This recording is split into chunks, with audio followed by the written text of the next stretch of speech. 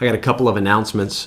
Please, you guys that are listening now, remind me to re-announce these things at the end. As we approach the end of class, if you could just slip a couple of comments into the chat section to remind me to say these things again. But we have a Matthew exam you know about, and it needs to be turned in by this coming Tuesday, so you still have a couple of days to get that done. This coming week, the schedule for our classes, we're going to have Tuesday class, just like we have been doing. And then Wednesday, we are also going to have class, just like we've been doing. I'm going to take advantage of that hour. Now that Francois is done with Philippians, I will give you the notes for the Philippians exam, right? I'll give those to you most likely this coming Wednesday, and then you'll have a week to write that exam. So please know that that is coming soon. But we are going to remain or stick with the same schedule for the next couple of weeks at least until we finish Matthew class. So Tuesday night, Wednesday night. However, this coming Sunday, next week, I know that it's a long weekend. Several of you are going out of town either Wednesday evening or Thursday. You're going to be heading home or somewhere else. So next Sunday, we're not going to have class. Okay, I didn't have a chance to look at the schedule. We might have already marked this one as a day off. I think, though, if memory serves, we had planned to have class the whole way through September. Because we now have access to a few extra Wednesdays, I think that we can manage to skip next Sunday and still be okay. So just please know, no class next Sunday evening. We are not going to have an evening service or anything. So many people are going to be out and traveling. We're just going to take that time off. Let me reposition a little bit here, get in the center. I wanted to give you guys just a quick thought on the call to preach. You know, that's a question that I've gotten several times down through the years. How do you know that God has called you to preach? So let me give you some very practical advice on this. If you're not sure, try. Give it a shot. And for those of you, if the call to preach, especially any ladies that are listening, you might automatically kind of tune out and say, you know, that's not something that God is going to call me to do, to have a pulpit ministry.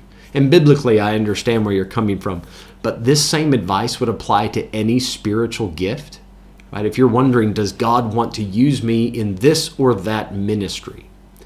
Give it a try. Give it a try.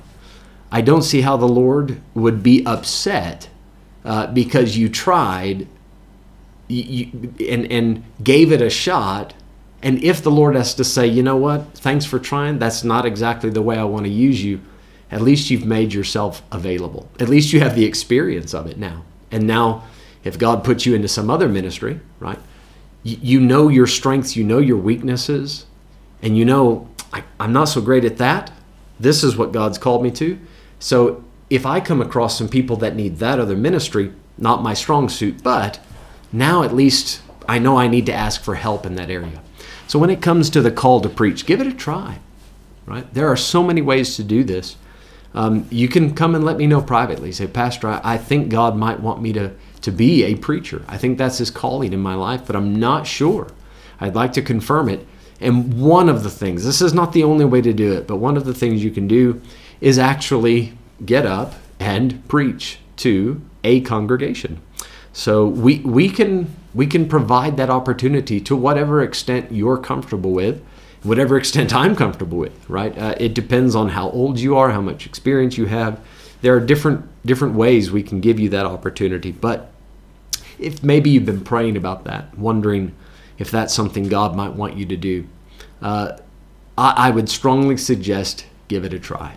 It's the same thing, I think, when it comes to missions, right? If you're not sure that God wants you to be a full-time missionary, right? That's your calling, your lifelong calling. Go to a mission field. It doesn't have to be a specific one, right? You might remember I told the story about Peter Putney. He came to visit me in Malawi, but God, he knew that Africa really wasn't the focus of God's calling. He figured that God wanted him elsewhere, especially in a Spanish-speaking nation, because he had already started to pick that language up by then. But he just wanted to confirm the call to missions. So he took a trip and spent some time with a veteran missionary. I'd been on the field for a few years at that point. So whatever you think that God might be directing you to do, I think it's a great idea to give it a shot. And then once you've taken some steps in that general direction, God can give you further guidance. Right? The Bible says, a man's heart deviseth his path, but the Lord directeth his steps. So until you take some steps, there's really nothing to direct. So I hope that helps. You can open up your Bibles now to Matthew chapter 25. I'm going to switch us over to the different screen. I believe, yes, I'm unmuted here as well. I'm on a roll. All right, Matthew 25, and we are going to begin in verse number 31. Let me put the outline back up just for a moment, and before we dive into that, let's pray. Father, help us tonight, please. Thank you for a good day thus far. Thank you for the privilege of praying, talking to you, and knowing, Lord, that you so graciously bow down the ear to hear what we have to say. Tremendous, God. We need your help and guidance, please. So much we need to learn. Please teach us. We ask it in Jesus' name. Amen. Amen. All right, Matthew 25. We've already covered the first two portions of this chapter. Portion 1, the 10 virgins. Portion 2, 3 servants. The one with the 5 talents, 2, and then 1. And then the third portion of this chapter, verses 31 to 46, 2 groups. There's the sheep and the goats. For those of you that have done discipleship, and I hope by this time all of you have done that. If you're in the Bible school, you should have already done discipleship, or at least be doing it. But you will know this as the judgment of the nations. We cover it in lesson 5 in our discipleship in that. All right, so Matthew 25 and verse 31. When the Son of Man shall come in his glory, and all the holy angels with him, then shall he sit upon the throne of his glory. This tells us immediately what the context is. We are dealing with the second coming of Christ. There's no doubt about that. In verse number 32, it says, and before him shall be gathered all nations, and he shall separate them one from another, as a shepherd divideth his sheep from the goats. Verse 33, and he shall set the sheep on his right hand, but the goats on the left. Now, before we get into what he says to each individual group, let me just give you a brief recap on the timeline. And I'm sorry, I know that it might cut a little funny on the screen or look a little strange because my picture, the video comes down on it a little bit, but you're not missing anything. My camera angle is not covering up anything but a little bit of blackboard. All right, so this timeline should be very familiar to all of you. The first arrow obviously is the rapture. The second one that comes down, the second coming of Christ. But notice where that's at. That's in Revelation 19, verse 15. He comes down, he treads the winepress, he has on his thigh, on his vesture, King of Kings, Lord of Lords. And then, Revelation 20, he reigns for 1,000 years. And after the 1,000 years are finished, Revelation 20, verse 12, you read about the white throne judgment. Now, the reason I'm pointing this out is because there's the temptation for people to say that Matthew 25, verse number 31, 32, and onwards, that you're reading about the judgment. Right? Some people approach the Bible as if there is only one judgment, the final or ultimate judgment, and that's where God decides heaven or hell for everybody. Now, again, if you've done discipleship, you know that there are multiple judgments in the Bible, and God does not reserve judgment until the end of time, and then he judges everybody. We have the judgment seat of Christ for believers that happens directly after the rapture, takes place up in heaven. But then right when Jesus comes back, that's when this judgment of the nations happens. You say, how do you know that? Well, because of the context of Matthew 25, right? We're reading that he comes with his angels. He sits upon the throne of his glory. That'll be the throne of his father David in Jerusalem. And then all nations are gathered before him. Now, we actually touched on this a little bit last week, I believe it was, where in Matthew 24, we read a verse where the angels gather together the elect and bring them back to their land, into the kingdom. And I showed you a verse in Isaiah 66, how that those angels will have human help as well. And other Gentile nations will be bringing the Jews from afar back to their homeland, I believe that plays into how all nations are gathered before the Lord. And then he determines, he puts some on the right, some on the left hand, some come into the kingdom, some go out. So these will be people that survive the tribulation time. And they are alive to witness the second coming of Christ. It's not like a lot of people, and I don't know an exact number, but I don't think a lot of people will survive all the events of the second coming. But those that do will face this judgment. So if you just look at the timing in Revelation 19, that's the second coming of Christ. That matches Matthew 25:31. Then Revelation 20, there's 1,000 years. After the 1,000 years, there's the white throne judgment. So if you just look at how the Bible maps out the chronology of prophetical events, I think we can see that what we're reading about here in Matthew 25 is not the same as the white throne judgment. All right, back in our context now, we have the sheep and the goats. This will be very similar to the wheat and the tares. Right? Those parables, these parables kind of, they supplement, they line up with each other perfectly. They tell the same story.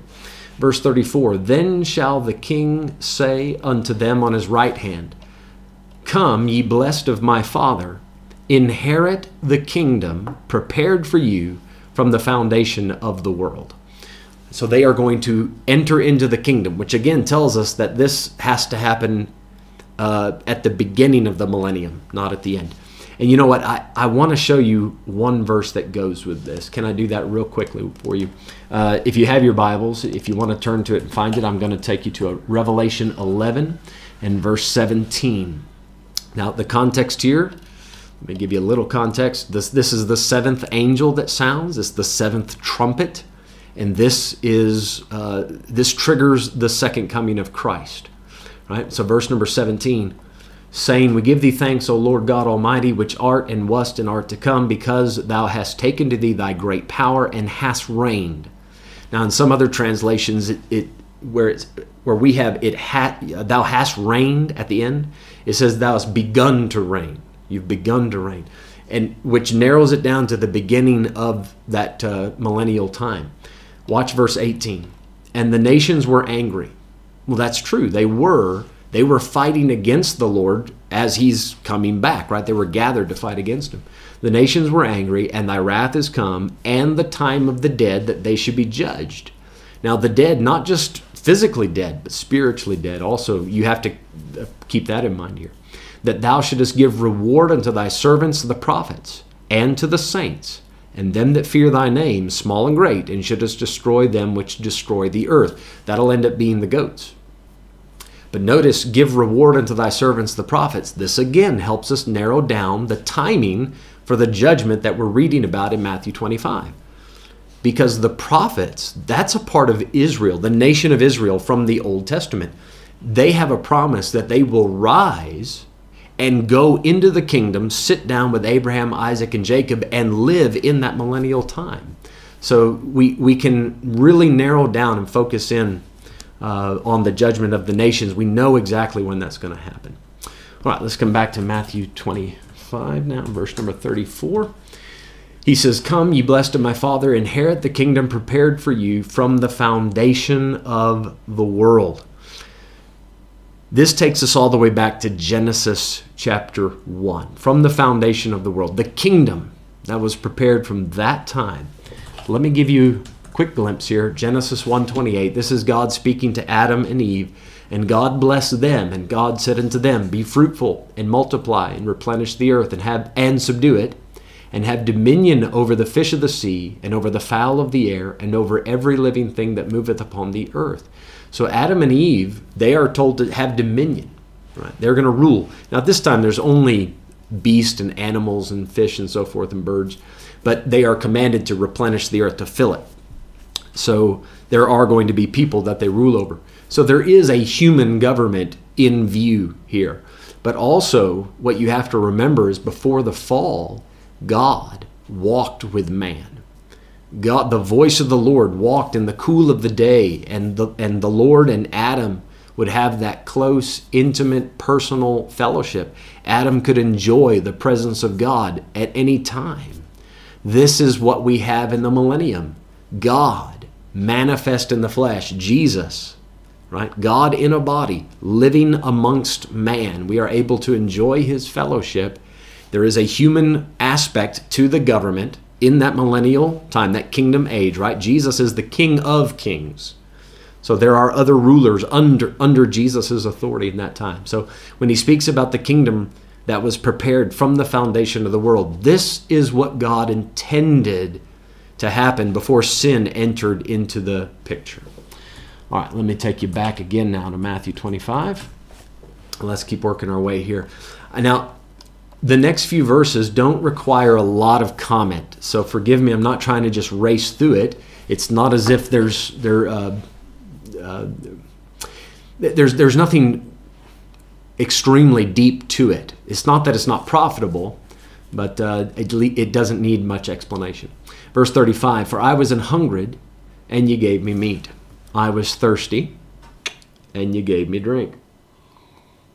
I was a stranger, and you took me in. Naked, and you clothed me. I was sick, and you visited me. I was in prison, and you came unto me.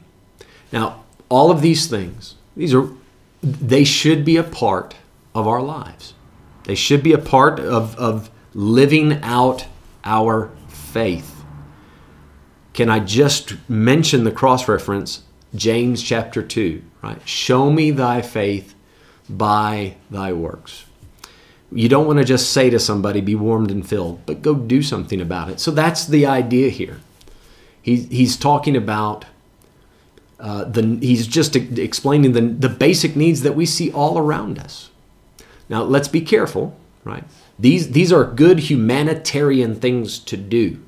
Atheists can do these type of things, right? They can feed the hungry. They can give drink to the thirsty. Anybody can do these things. So we are going to mention some more details that go into, that factor into this judgment. But for now, Jesus says, here's the good things you did unto me. Unto me. Verse 37, then shall the righteous answer him, saying, Lord, when saw we, I'm sorry, forgive me. I'm still getting used to scrolling with that. Then shall the righteous answer him, saying, Lord, when saw we thee an hungered, and fed thee, or thirsty, and gave thee drink? When saw we thee a stranger, and took thee in, or naked, and clothed thee? Or when saw we thee sick, or in prison, and came unto thee? Find this interesting. You know, we're constantly looking for the presence of God, aren't we? Aren't we? And yet, these people say, when did we see thee? Little did they know, an opportunity to minister to Christ was all around them. An opportunity to spend time in Christ's presence, right? In his presence. Indirectly, mind you. But it was there. Verse 40, I'm sorry. Verse 40, when saw we thee sick or in prison, came unto thee? And the king, verse 40, the king shall answer and say unto them, verily I say unto you, inasmuch as ye have done it unto one of the least of these, my brethren, ye have done it unto me. Now, if you've had discipleship, you've heard me comment on this before. The way that I've always approached this and talked about this is to say that the brethren that Jesus is mentioning here, that they are his fellow Jews, and that Gentiles in the tribulation time, they are going to be judged based on how they took care of the Jews who were being severely persecuted by the Antichrist in the tribulation. Let me say that I do not have any problems with that explanation, right? But I think I have fallen short of fully grasping or explaining what's going on in this passage, because I have limited my view of brethren. And let me tell you where I think my small mistake has come in on this. The way I've spoken about it in the past is to say the body of Christ didn't exist yet, which is true, right? The body of Christ starts on the day of Pentecost. The Holy Spirit baptizes people into the body. So my idea was Jesus doesn't have those spiritual brethren as we now know it, right? What he had, when he says brethren, he's talking about his physical heritage, and that would be a Jewish thing. Now, you can find it in other places where it is important for people to aid the Jew in the tribulation, right? You can find that in the book of Revelation. So that's why I say I don't have a problem with the way I've explained that in the past. I just think it's too narrow. Let me show you a verse that I didn't even think about until recently. We covered it not too long ago. Look at this one. No, it's verse 8. I'm sorry. Matthew 23, verse 8. But be not ye called rabbi, for one is your master, even Christ. Now watch this. And all ye are brethren. That has nothing to do with you're all Jewish. That has to do with, now he's not saying that they're in the body of Christ at that time, but they do have a common spiritual bond in that they are disciples and followers of Christ. So he does at that time refer to them as brethren. So I think we have to keep that in view when we're reading this verse, right? Jesus has already mentioned that his followers are brethren, one of another. So I'm going to have to broaden my explanation. Yes, Gentiles in the tribulation should take care of persecuted Jews, but any believer in the tribulation, whether they're Jewish or not, any disciple of Christ qualifies as brethren. And if they need help and somebody in that tribulation time reaches out and helps them, they get rewarded for that. Please, I'm going to mention more about this in a moment. Just let me remind you, just because I'm talking about the prophetic aspect of this, please don't take away from how we should be applying the truth of this now. Right? We should be living out this kind of faith. Now, the other thing that you want to be careful of, people might read this and say, well, if I want to have eternal life and enter into the kingdom, all I have to do is do these good humanitarian deeds. Feed the hungry, visit the sick, that type of thing. There's more to it. We cannot divorce what Jesus has said on previous occasions about believing that he is the Messiah, that he is the Savior. He told that rich young ruler when he was asked, what do I have to do to have eternal life? He told him, sell all, come follow me. So that was part of it, right? Let me remind you of a verse here that Jesus gave. See if I can find it. See how this ties in to what we're reading in Matthew 25. He that receiveth you receiveth me. He that receiveth me receiveth him that sent me. Now you know what Jesus is saying. If you've done it unto one of the least of these, you've done it to me. So there's that connection. Look at the last verse there. Matthew 10, 42. Whosoever shall give to drink unto one of these, forgive me, I'm struggling to see it on my screen. Whosoever shall give to drink unto one of these least little ones a cup of cold water, only in the name of a disciple, verily I say unto you, he shall in no wise lose his reward. I think we need to factor in what Jesus said there in Matthew 10 and put it together with what we're studying in Matthew 25. So it's not just that I'm human, that guy's human, so I'm just going to help him, and I can have no faith in Christ. I can reject Jesus as the Christ. All I have to do is humanitarian, altruistic, good deeds, and then I'm going to enter the kingdom. That's not enough. You still have to. You're doing this for the sake of Christ. You're doing this to help this person because they are connected to Christ. All right, so when they asked the Lord, when saw we thee? When did we see you hungry or you in prison? And he says, God, that brother, that sister, that little one was an extension of me. You helped them, and I took it personally. So back in Matthew 25, I want to point out something else that the Lord taught me as I was studying for this. I've never noticed it about this chapter before. Okay, let me get the verse for you. Give me just one moment here. All right, watch this. First part of Matthew 25. He answered and said, verily I say unto you, I know you not. What's the problem? They lacked a personal relationship, didn't they? That was the problem. And then the unprofitable servant, verse 24. What was the problem? Lord, I knew thee that thou art an hard man. That's not the Lord. What he thought he knew about the Lord was wrong. He had the wrong knowledge of God. The knowledge that he thought he had of God, that was an imagination that needed to be cast down. 2 Corinthians 10, verse 5. And then when we get to verse 40, what are we learning? We see that we can find the presence of Christ. We can minister to Christ personally through these other disciples. Now, I think it's interesting that in every part, all three parts of this chapter, Jesus touches on the personal, intimate relationship that we need to have with him. I've never picked up on that before. Now, as it pertains to doing good deeds, I want to give you a verse here from Galatians 6 and verse 10. Please understand, I'm not speaking against doing humanitarian deeds for any other human being, right? Love your neighbor. That is a basic tenet of Christianity. Whether they're a believer or not, it's always right to do right. It's always good to do good. So even if it's your enemy, you're still allowed, right? Aren't we supposed to feed our enemy and give a cup of cold water to them that hate us, right? That's biblical as well. But notice the balance here. Galatians 6 verse 10, as we have therefore opportunity, let us do good unto all men. Then notice how Paul narrows it down, especially unto them who are of the household of faith. So Paul recognizes the difference between basic humanitarian deeds and something specially done for somebody in the body of Christ, a fellow brother in Christ. Let me show it to you in one other way. 1 Timothy 5 verse 8, but if any provide not for his own, and especially for those of his own house, he hath denied the faith and is worse than an infidel. Now this is talking about people in your physical family, your relatives, your blood relatives.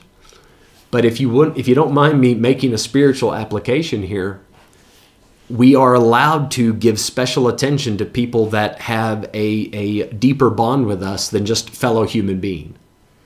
Right? We are allowed to say, but this is my family, and I'm going to provide for them first before I provide for everybody else and strangers and so forth. It's not that we ignore strangers, but we are allowed to recognize the special bond we have with people. All right, Matthew 25. Let's keep going here. Verse number 40. As you've done it unto one of the least of these, my brethren, you've done it unto me. Verse 41. Then shall he say also unto them on the left hand, depart from me, ye cursed, into everlasting fire, prepared for the devil and his angels. Now, I've taught you guys this before, but in the millennial time, in the kingdom age, there will be a lake of fire that is present on the earth. We've talked about this previously in Matthew, way back in chapter 5, so I'm not going to take a long time to re-explain that now. But these goats that are on the left hand, they are going to be carried out. And Matthew 13, you have the parable of the tares being gathered and thrown into the fire. Can you imagine what a horrible thing this will be to hear? Depart from me, ye cursed, into everlasting fire. Now see, the fire that they're in, they are going to constantly be burning. That lake of fire that they are in while they're on the earth, after the 1,000 years, I want to say it burns up, but that lost soul, it just moves into the final and ultimate lake of fire. So the fire just continues on. Now notice something unique about verse 41. Jesus added this detail that fire is prepared for the devil and his angels. Hell was never meant, the lake of fire was never meant for a human. It was meant for the devil and his angels.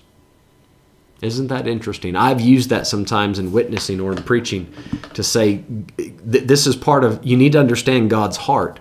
People sometimes wonder, how could God prepare such a horrible place like hell, where people have nothing but pain and suffering forever and ever, and torment and weeping and wailing and gnashing of teeth? God never meant for any human being to go there, ever. Verse 42, he explains to them, for I was an hungered, and ye gave me no meat. I was thirsty, and ye gave me no drink. I was a stranger, and ye took me not in. Naked, and ye clothed me not. Sick and in prison, and ye visited me not. Verse 44. Then shall they also answer him, saying, Lord, when saw we thee an hungered, or athirst, or a stranger, or naked, or sick, or in prison, and did not minister unto thee? Then shall he answer them, saying, Verily I say unto you, inasmuch as ye did it not to one of the least of these, ye did it not to me. Now, let me ask you this. If you were standing there listening to Jesus say this, right? You have no New Testament.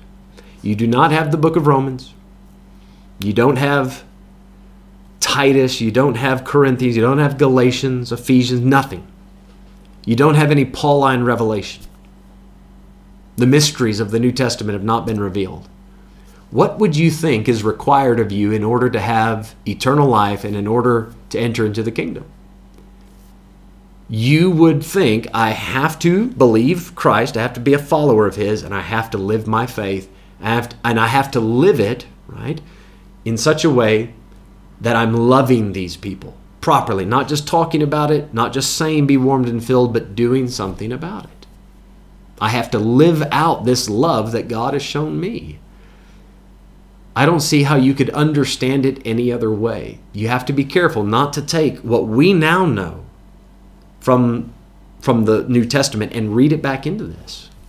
We understand that once the body of Christ gets started and once the Holy Spirit comes in, when somebody now receives Christ, they immediately have eternal life, and the Holy Spirit begins to work in them in order to accomplish these good works, right? We do not do the good works to get saved. We do not do good works to stay saved. We do good works because we are saved. Now, this is a truth that is very clear to us because we have the benefit of the entire New Testament revelation. But if you're hearing this in Matthew 25, chronologically, when he said this, if you're standing there and you don't have the benefit of Paul, then you would understand salvation slightly differently.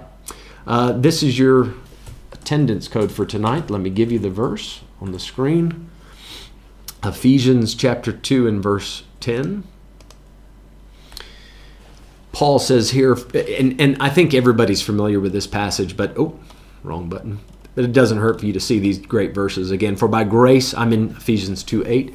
For by grace are you saved through faith, and that not of yourselves. It is the gift of God, not of works, lest any man should boast. Now see, if you try to force that into Matthew 25, you're going to have a tough time of making those two things match, because the way Jesus is presenting it, you need to do some good works in order to enter the kingdom. Paul went on to say, Ephesians 2:10, for we are his workmanship, created in Christ Jesus, unto good works, which God hath before ordained that we should walk in them. So the way we now understand it, we should be doing, right? The plan of God is that we do all of those good works that we've read about in Matthew 25 because we're saved, because we're on our way to the kingdom and we already have eternal life. All right, Matthew 25, and let's keep going in verse number 45. Is that where we're at? Yeah. Keep touching the wrong button there.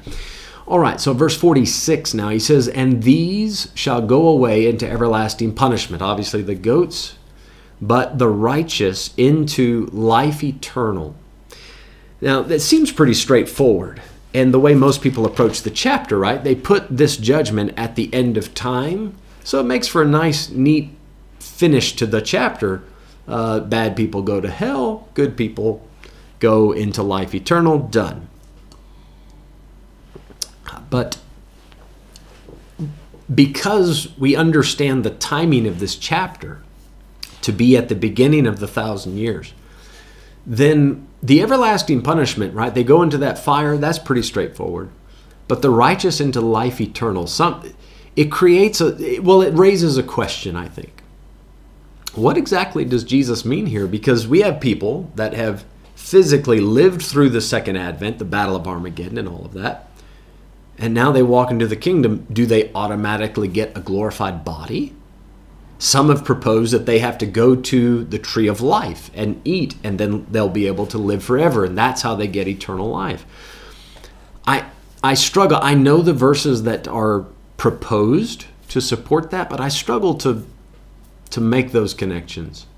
I think what we have to do is understand something about this phrase, life eternal, it is not synonymous with immortality, right? So when Jesus says the righteous enter into life eternal, that is not the same thing as saying the righteous receive immortality. We understand from the rest of this chapter that they are entering into the kingdom. And life eternal is, I think immortality might fall underneath the category of what's included in eternal life. But it's not the same thing. You and I right now have eternal life. Right now. If you're saved, if you've accepted Christ as your Savior, you have life eternal. But you don't have immortality right now. You see, so they go together, but they're not the same thing. I'm going to show you a passage right now in Isaiah chapter 35, verse 8. Now, this chapter is talking about the Messiah coming. I'm just giving you a few extra verses. And verse 3, Isaiah 35, 3. Strengthen ye the weak hands and confirm the feeble knees. You know where that's quoted? That's in Hebrews chapter 12. Say to them that are of a fearful heart, be strong, fear not. Behold, your God will come with vengeance, even God with a recompense. He will come and save you. It's a promise of the Messiah coming. Verse 5, then the eyes of the blind shall be opened, and the ears of the deaf shall be unstopped. This was part of Jesus' ministry because he was fulfilling the promises about the Messiah coming. Verse 6, then shall the lame man leap as an hart, and the tongue of the dumb sing. For in the wilderness shall waters break out, and streams in the desert. Now the first half of verse 6 was fulfilled in the days of Christ's earthly ministry. But the second half wasn't. Nature doesn't get fixed, right? The creation doesn't come right until the second coming. Verse 7, and the parched ground shall become a pool, and the thirsty land springs of water. In the habitation of dragons, where each lay, shall be grass, with reeds and rushes. So everything becomes a paradise again. Watch verse 8. Now we're talking about the kingdom, which is exactly what we're dealing with in Matthew 25. And an highway shall be there, and a way, and it shall be called the way of holiness. The unclean shall not pass over it. So that's the cursed, the goats, out they go. But it shall be for those, the wayfaring men. Now a wayfarer is a traveler. The wayfaring men, though fools, shall not err therein. Now, let me admit to you, that phrase, that's tricky. I am still meditating on that, trying to put together some solid cross-references to understand that. As best I can tell at this point, and I'd love to hear if you have any thoughts on it. As best I can understand that, wayfaring men, these are people that have come from afar, and now they have assembled here for the kingdom, and they didn't have all their spiritual ducks in a row. They didn't follow the Antichrist. They didn't take the mark of the beast, and now they are allowed into the kingdom, even though they had some mistakes that they had made leading up to that time. Like I said, that's a tough portion of Scripture right there. But if you don't mind, there's still more we can, even though we may not be able to fully, or if I cannot fully explain that last part about though fools, they'll not err therein. I would like to say that they make it in by the skin of their teeth, right? As the saying goes. And then once they're in the kingdom, they won't err, right? They're around a godly environment and they get straightened out. That's the best I can do with that. But verse 9, no lion shall be there, nor any ravenous beast shall go up thereon. It shall not be found there, but the redeemed shall walk there. And the ransomed of the Lord shall return and come to Zion with songs and everlasting joy upon their heads. They shall obtain joy and gladness, and sorrow and sighing shall flee away. That is all part of life eternal, right? They're entering into eternal life, mind you, is better understood not as physically living forever, but as having the life that God intended you to have. Being connected to the source of life, which is God. He is eternal life, the Bible says in one place, over there in 1 John. So being connected to, reconciled, joined to the Lord, that's life eternal. That's a better way to understand it. So the righteous enter into life eternal. They enter into a fuller relationship with God in that kingdom time. So that's I believe, what Jesus was indicating at the end of Matthew 25. All right, now Matthew 26. Let me give you guys an outline for that. If you have any questions about Matthew 25, this is a great time to slip them in before we move on. Let me give you this. Now, forgive me, I know this might be a bit small on the screen. It's the best I could do. This is a very busy chapter. So, Matthew 26. And as you can see, I gave up on the alliteration. I've tried to alliterate all my outlines just for the sake of helping you remember them. But yeah, 7 different points. I gave up on the alliteration. Slightly different breakdown for this first one. Betrayal. Verses 1 to 5 and 14 to 16.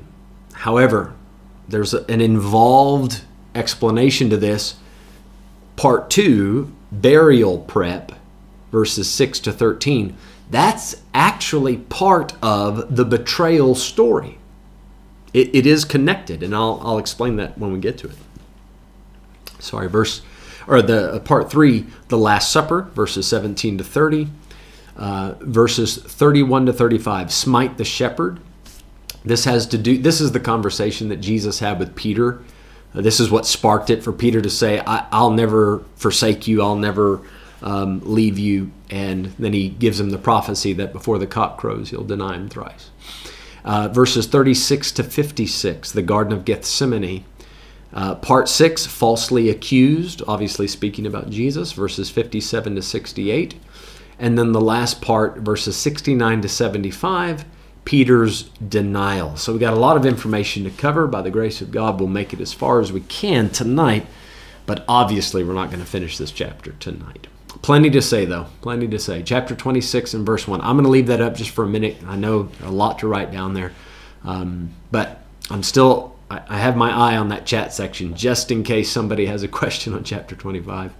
There's a lot that happened in that chapter as well. All right, I'm going to continue on, but please feel free to slip a question in if you need to. Chapter 26 and verse 1. It came to pass, when Jesus had finished all these sayings, he said unto his disciples, Ye know that after 2 days is the feast of the Passover, and the Son of Man is betrayed to be crucified. All right, that mention of betrayed to be crucified. 2 days before the Passover, Jesus makes this announcement. He says, guys, there is a plot for me to be betrayed. What Matthew does for the next several verses is dig into material and information that pertains to the betrayal that Jesus just mentioned. What you have to know about Matthew is he is not so much worried about chronology, right? As far as the sequence of the events, he's more worried about you understanding why this part of the story or how this part of the story relates to this. So if Jesus is going to be betrayed, what's the backstory behind that? Give us all the details. And Matthew tends to jump around in the timing of it. Mark, he does on occasion. Mark tends to give us a slightly more laid out step-by-step chronology. But what you have to do for this story, especially this part of the story, you have to get the book of John. And then you can get Matthew and Mark pretty much agree on the way they tell this story. But you take John's gospel and take Matthew's gospel, and they perfectly supplement each other. But you're going to find different parts of the story, different pieces of the puzzle in both of these gospels. All right, so we will do a little bit of back and forth in this. All right, so tell us, Jesus, tell us more about this betrayal. This is 2 days before the Passover that he's mentioned this. And it says in verse 3, Then assembled together the chief priest and the scribes and the elders of the people unto the palace of the high priest, who is called Caiaphas, and consulted that they might take Jesus by subtlety and kill him. So they want to do it quietly. Now, this decision to have Jesus snuffed out, as they say in the mobster world, this was a plan that had already been decided upon. And you can read about this in John chapter 11, verses 47 to 53. Let me do it this way. I'm going to put those verses in the chat section. So I think I did. Yeah. So back in that passage, you can see a conversation between these religious and political big shots making a plan to have Jesus taken out of the picture. They know that he's the divisive one. He's the troublemaker. What we're reading in verses 3 and 4 and 5, this is a second or a separate meeting from the one you have in John chapter 11. So now they met, they said, we got to have Jesus out of here. Now they're meeting again, and they're furthering the plan. We've already decided we need to have him killed, but how are we going to do this? We need to do it very smartly. Verse 5, but they said, not on the feast day, lest there be an uproar among the people. So you can see they were very nervous about doing this subtly in a way that wouldn't disturb the people, wouldn't cost them the nation. Now, we have this next story is a beautiful story, and I've preached from it many times, and you'll see why as we go through it. However, as you can see, Matthew starts verse 6 by saying, now when Jesus was in Bethany. But when was he in Bethany? Well, you might remember Jesus made his triumphal entry back in Matthew 21. We read there in Matthew 21 how he cleansed the temple and cursed the fig tree, right? Well, all of that took place while Jesus was staying in Bethany. So what Matthew has done is he's given us this information. Jesus said he's going to be betrayed. And then some of the details that pertains to that, you have the chief priests, the elders, Caiaphas, they're working their plan. So that's one part of the story. Another part of the story is 4 days ago in Bethany, this special occasion took place in the house of Simon the leper, where the body of Jesus was anointed for his burial, even though he wasn't dead yet. This is important because in this story, we're going to read that Judas gets rebuked. And when Judas gets rebuked, it doesn't sit well with him. That's what causes Judas to go out, find those chief priests and elders, and cut a deal with them. So this is how it plays into the betrayal story. Now, let me have you take your Bible. You can come to John chapter 12. This is one of those times where if we were in class, I would ask you to hold John 12 in one hand and Matthew 26 in the other. So if you have the Bible open before you, I would encourage you to do that. John 12, verse 1. Then Jesus, 6 days before the Passover, came to Bethany, where Lazarus was, which had been dead, who had been raised from the dead. There they made him a supper, and Martha served, but Lazarus was one of them that sat at the table with him. Then Mary took a pound of ointment of spikenard, very costly, and anointed the feet of Jesus, and wiped his feet with her hair, and the house was filled with the odor of the ointment. Then saith one of his disciples, Judas Iscariot, Simon's son, which should betray him, why was not this ointment sold for 300 pence and given to the poor? 300 days worth of salary. That's a lot of money. Verse 6, then he said, not that he cared, or this he said rather, not that he cared for the poor, but because he was a thief and had the bag and bare what was put therein. Judas was just thinking about the money. He really wasn't concerned about the poor. Which, by the way, a lot of people that talk about helping the poor and those kind of social justice issues, they're not concerned about the people. They have other motives. But verse 7, then said Jesus, let her alone. Against the day of my burying hath she kept this. For the poor always ye have with you, but me ye have not always. All right, so there's the story from John's perspective. What you're going to find in Matthew's version of it does not contradict anything John said. Everything supplements. John gives us certain details, and then Matthew will give us other details. But it all works together. Matthew 26, and starting again in verse number 6. Now when Jesus was in Bethany. Now if you only had the Gospel of Matthew, you would think that this is taking place 2 days before the Feast of Passover. But because we have the blessing of both Gospels of more information, we can see how the timing actually worked.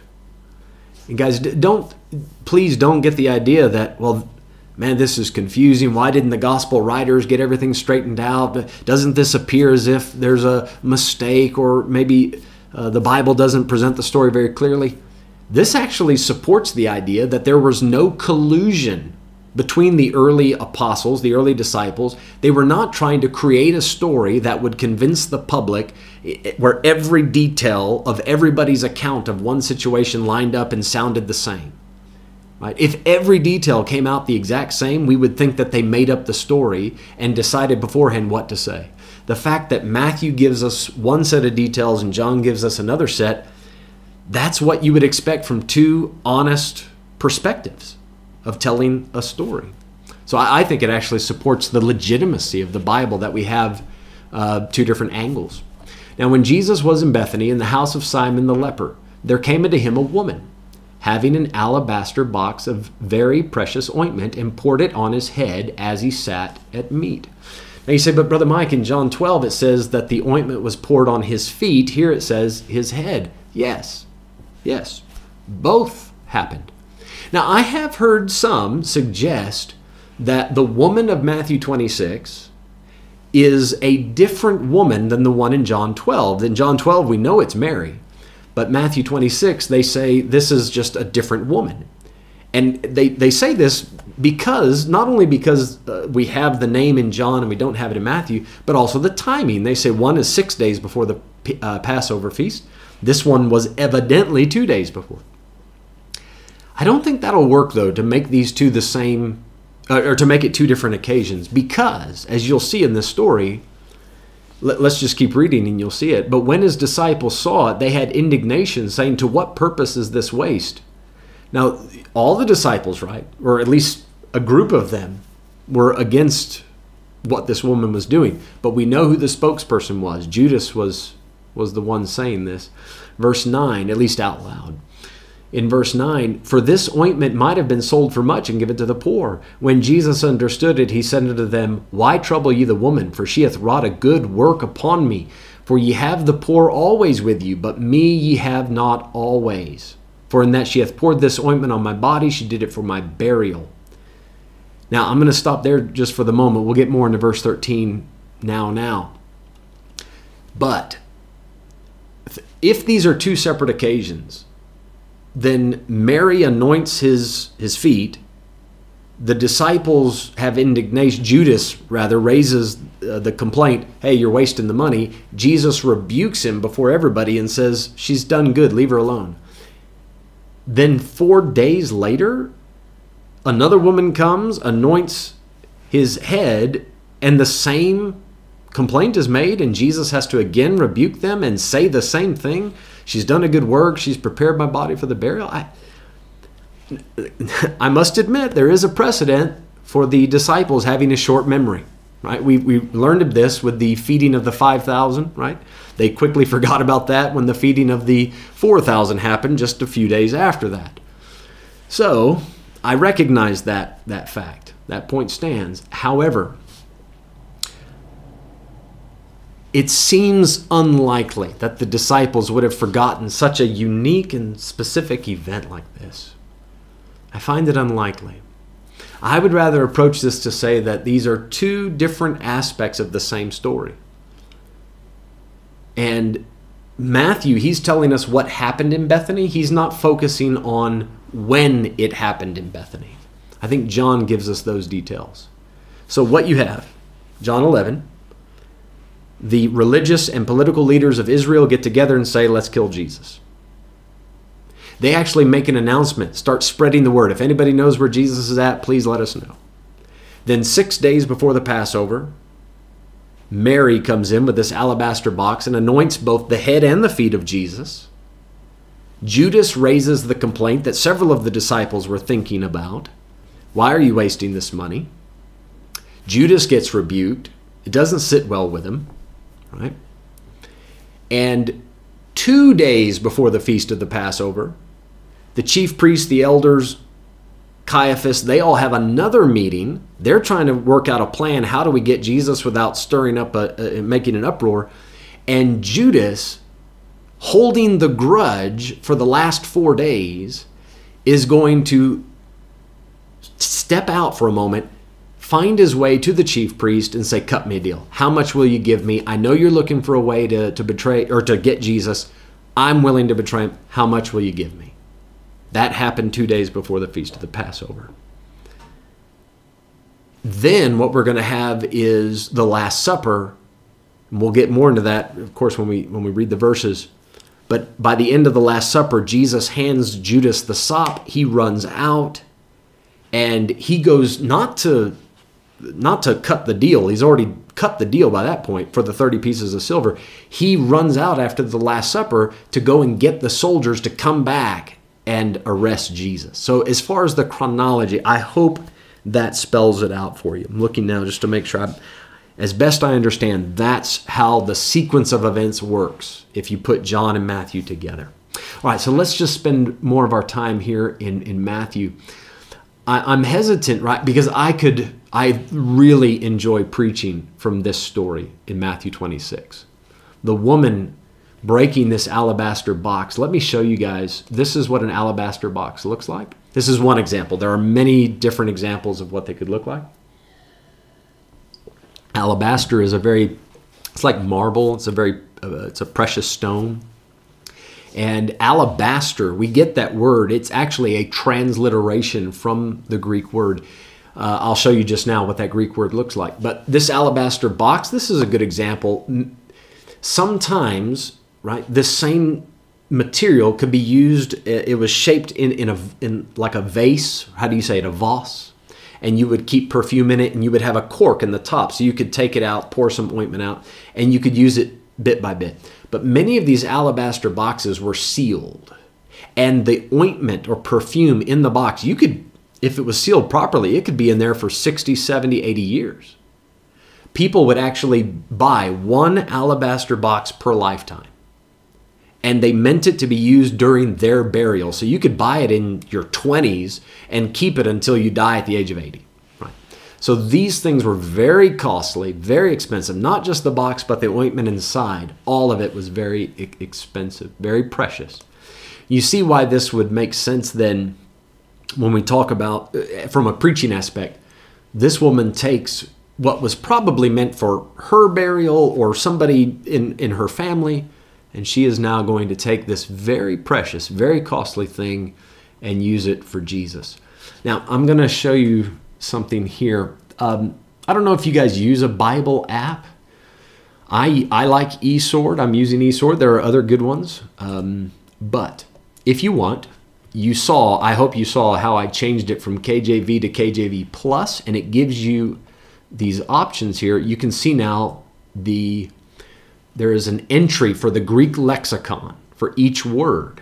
And if you want to know what Greek word stands behind these English words, then you can use this version or this part of the app. So I'm going to go down here to alabaster box. I hope you can see my mouse moving around here.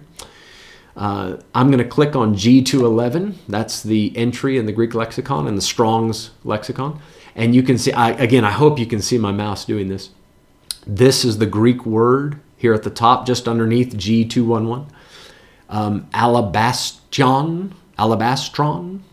And then we have the transliteration underneath that, alabastron. Then you have the phonetic spelling of it underneath that. And then keep going down. It explains the word. It gives you the definition of the word. And you can see here, I'm reading the name of a stone, properly an alabaster box, that is by extension a perfume vase of any material. So the term it has a few different uses, but we are transliterating that to be alabaster. All right, so just to keep this a little shorter, right, in the text, I'm going to take it off of the KJV Plus and just stick with the English words for now. But I thought that might be interesting for some of you if you'd like to see where some of these words come from in Greek. It can, at times, add to your Bible study. All right, so she's taken this very precious ointment, poured it on his head, I believe on his feet as well as he sat at meat. The disciples saw it. They had indignation. You know, when you go out of your way to do something for Christ, usually the people that will complain about it are the other disciples. Again, I don't want to get into preaching it, but that's true. Verse 9, for this ointment might have been sold for much and given to the poor. True, right? And this is why I pointed out in chapter 25, nothing wrong with humanitarian deeds, But when you're doing something specifically for Christ, that takes precedent. That's more. Verse 10, when Jesus understood it, he said unto them, Why trouble ye the woman? For she hath wrought a good work upon me. They didn't think about that. Hey, you wasted the money. But yeah, why did you break that very precious box? In Mark's gospel, rather, I believe it says the smell of the ointment filled the room. When you do something sacrificial for Christ, everybody notices it. It fills the room with this beautiful odor, a sweet-smelling savor. Verse 11, For ye have the poor always with you, but me ye have not always. So when you have a unique opportunity to do something for the Lord, or for one of the least of these my brethren, take advantage of that. You see, he's not saying don't help the poor. He's saying you'll have that opportunity, but to anoint my body for burial, that opportunity doesn't come around all the time. Verse 13. By the way, if I can just mention this quickly about verse 12. Do you realize what an act of faith this is? She's anointed his body for burial. We know from other passages that the disciples did not understand what Jesus said when he prophesied, I'm going to be betrayed, I'm going to die, I'm going to be buried, I'm going to rise again. They didn't get it. This woman did. Mary did. Right? As best I can tell, I mean, he's in the house of Simon the leper. By the way, I didn't talk much about Simon. We don't know a lot about him. This might be the leper that Jesus healed early on in his ministry, but he healed many lepers, so we're not exactly sure who this Simon is. But as far as I can tell, nobody else in the room fully understood or appreciated what this woman was doing but Jesus. She may not have understood everything about the death, burial, resurrection of Christ, but she believed it. She believed he's going to die. Why else anoint his body for burial? That's a great act of faith. Verse 13, Verily I say unto you, wheresoever this gospel shall be preached in the whole world, there shall also this that this woman hath done be told for a memorial of her. This is why I love to preach from this passage. In every church that I've ever started, I have preached from this passage because I am honoring what the woman did. I'm also honoring what Jesus said here. And when Jesus says, wheresoever this gospel shall be preached, I believe he's talking specifically about the gospel we now preach. The gospel of his death, burial, and resurrection, because she anointed the body for the burial. I believe it's connected to that. Think about that. What a prestigious position this woman holds in church history and in the story of Christ. But of all the people that heard him talk about his demise, as far as I can see, she's the only one that caught on. All right, I think we can, these next few verses go quickly, so let me at least make it to verse 16 for this evening. Verse 14 says, Then one of the 12, called Judas Iscariot, went unto the chief priest, and said unto them, What will ye give me? And I will deliver him unto you. And they covenanted, they agreed with him, they covenanted with him for 30 pieces of silver. And from that time he sought opportunity to betray him. So you can see what Matthew has done. Jesus, 2 days before the Passover, says, guys, the Son of Man is betrayed to be crucified. Jesus knows that the plan is unfolding. And now he is going to, Matthew gives us the details behind the betrayal. The chief priests and elders were doing this. The woman did this. Judas got rebuked. It didn't sit well with him. He went to the chief priest and made this deal. Now notice, I mentioned earlier that these leaders were making an announcement that if anybody knew where Jesus was, they should say something. Look there at John 11:57, right there at the bottom of the chapter. Now both the chief priest and the Pharisees had given a commandment that if any man knew where where Jesus was, he should show it, that they might take him. So earlier in the chapter, I gave you this passage earlier in the comment section. This is where they had already decided we need to get rid of Jesus. The chief priest had made it public knowledge that they wanted to know where he was. This is how Judas, this explains that why Judas, after being rebuked by the Lord, this explains why after being rebuked by the Lord and it didn't sit well with him, why he would go to these people. It explains the whole betrayal, or at least this aspect of the betrayal. Now, the whole 30 pieces of silver, this is something we're going to touch on again. I believe it's in Matthew 27. So I'm going to reserve comment for that. But this was a fulfilled prophecy from the book of Zechariah. So we will get more into that later. And from that time, he sought opportunity to betray him.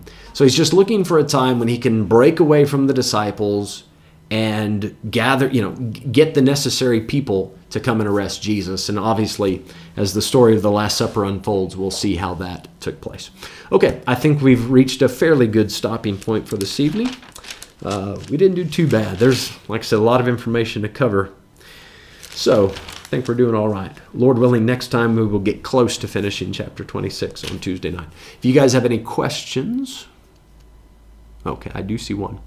All right, so here's a question posted. If anybody has another question, please feel free to slip it in. Okay, there's another one. Brother Mike, what are dragons? What are dragons meant for in the Bible? We still have dragons today, right? Komodo dragons. The dragons that you would find that are mentioned in biblical times. Right, we have in Revelation the great red dragon, which I don't think is a physical animal that you're dealing with there. But Isaiah 35, verse 7, the habitation of dragons. Dragons can, as I understand it, right? I am not an expert at dragons, but as I understand it, dragons can exist in parched places. They don't need a lot of water. And what you're reading about in Isaiah 35, now that creation has been fixed through Jesus coming back and the whole regeneration, where you once found dragons hanging out in that desolate desert type atmosphere, now it's filled with grass, reeds, and rushes. So I believe that's what you're wanting to know. Let me know if there's more to that. Thank you for reminding me about the announcements. Appreciate that. All right, let me read this one. Gary has asked, Pastor Mike once heard that the woman was not aware of what she was doing and God the Father was orchestrating the anointing through her. Does that link with the teaching of the verse? I don't know of any verse that would support that. I have not personally heard that. I'm trying to think if there is any verse that would possibly further that teaching. I can't outright say that it's impossible that happened. I can't think of a verse that says that's definitely not the way it was. For me, it works better to say that this woman, even though she may not have understood everything about the death, burial, and resurrection, she at least believed that it was going to happen, right? And that's why she did what she did. But I can't think of any verse that would support that. All right, there's a good question. Okay, just to remind everybody, in case you weren't here for the first few minutes, we have a Matthew exam that's due by Tuesday, so please get that done before class starts on Tuesday. And then this week, we will have Matthew class on Tuesday and on Wednesday, so please tune in for both classes. And I know some of you might be traveling on Wednesday. We will try to accommodate, and we will understand if you have to listen to the live stream later, but please try to be present for class. And then this coming Sunday, right, next week, we will not have a Sunday evening service. We won't have class. We're going to give you the week off. All right, so guys, thank you for your time tonight. Let's pray, and we'll close this session, and Lord willing, we'll see you Tuesday. Lord, thank you for the privilege of covering this information, and so many things that we can take away from this tonight, so many things that we can do with this information. Lord, there are so many opportunities all around us, ways that we can minister to you through other people. Lord, help us to be mindful of those needs. Help us to remember the great love and compassion you had towards us and pass that on to others. And Father, thank you for your help tonight. Please continue to teach us. We want to be students of your word for our entire life, Lord. We don't want to stop learning. Please continue to teach us more about you. We ask it all in Jesus' name. Amen. Amen. All right, you guys have a wonderful evening. You'll see me Tuesday.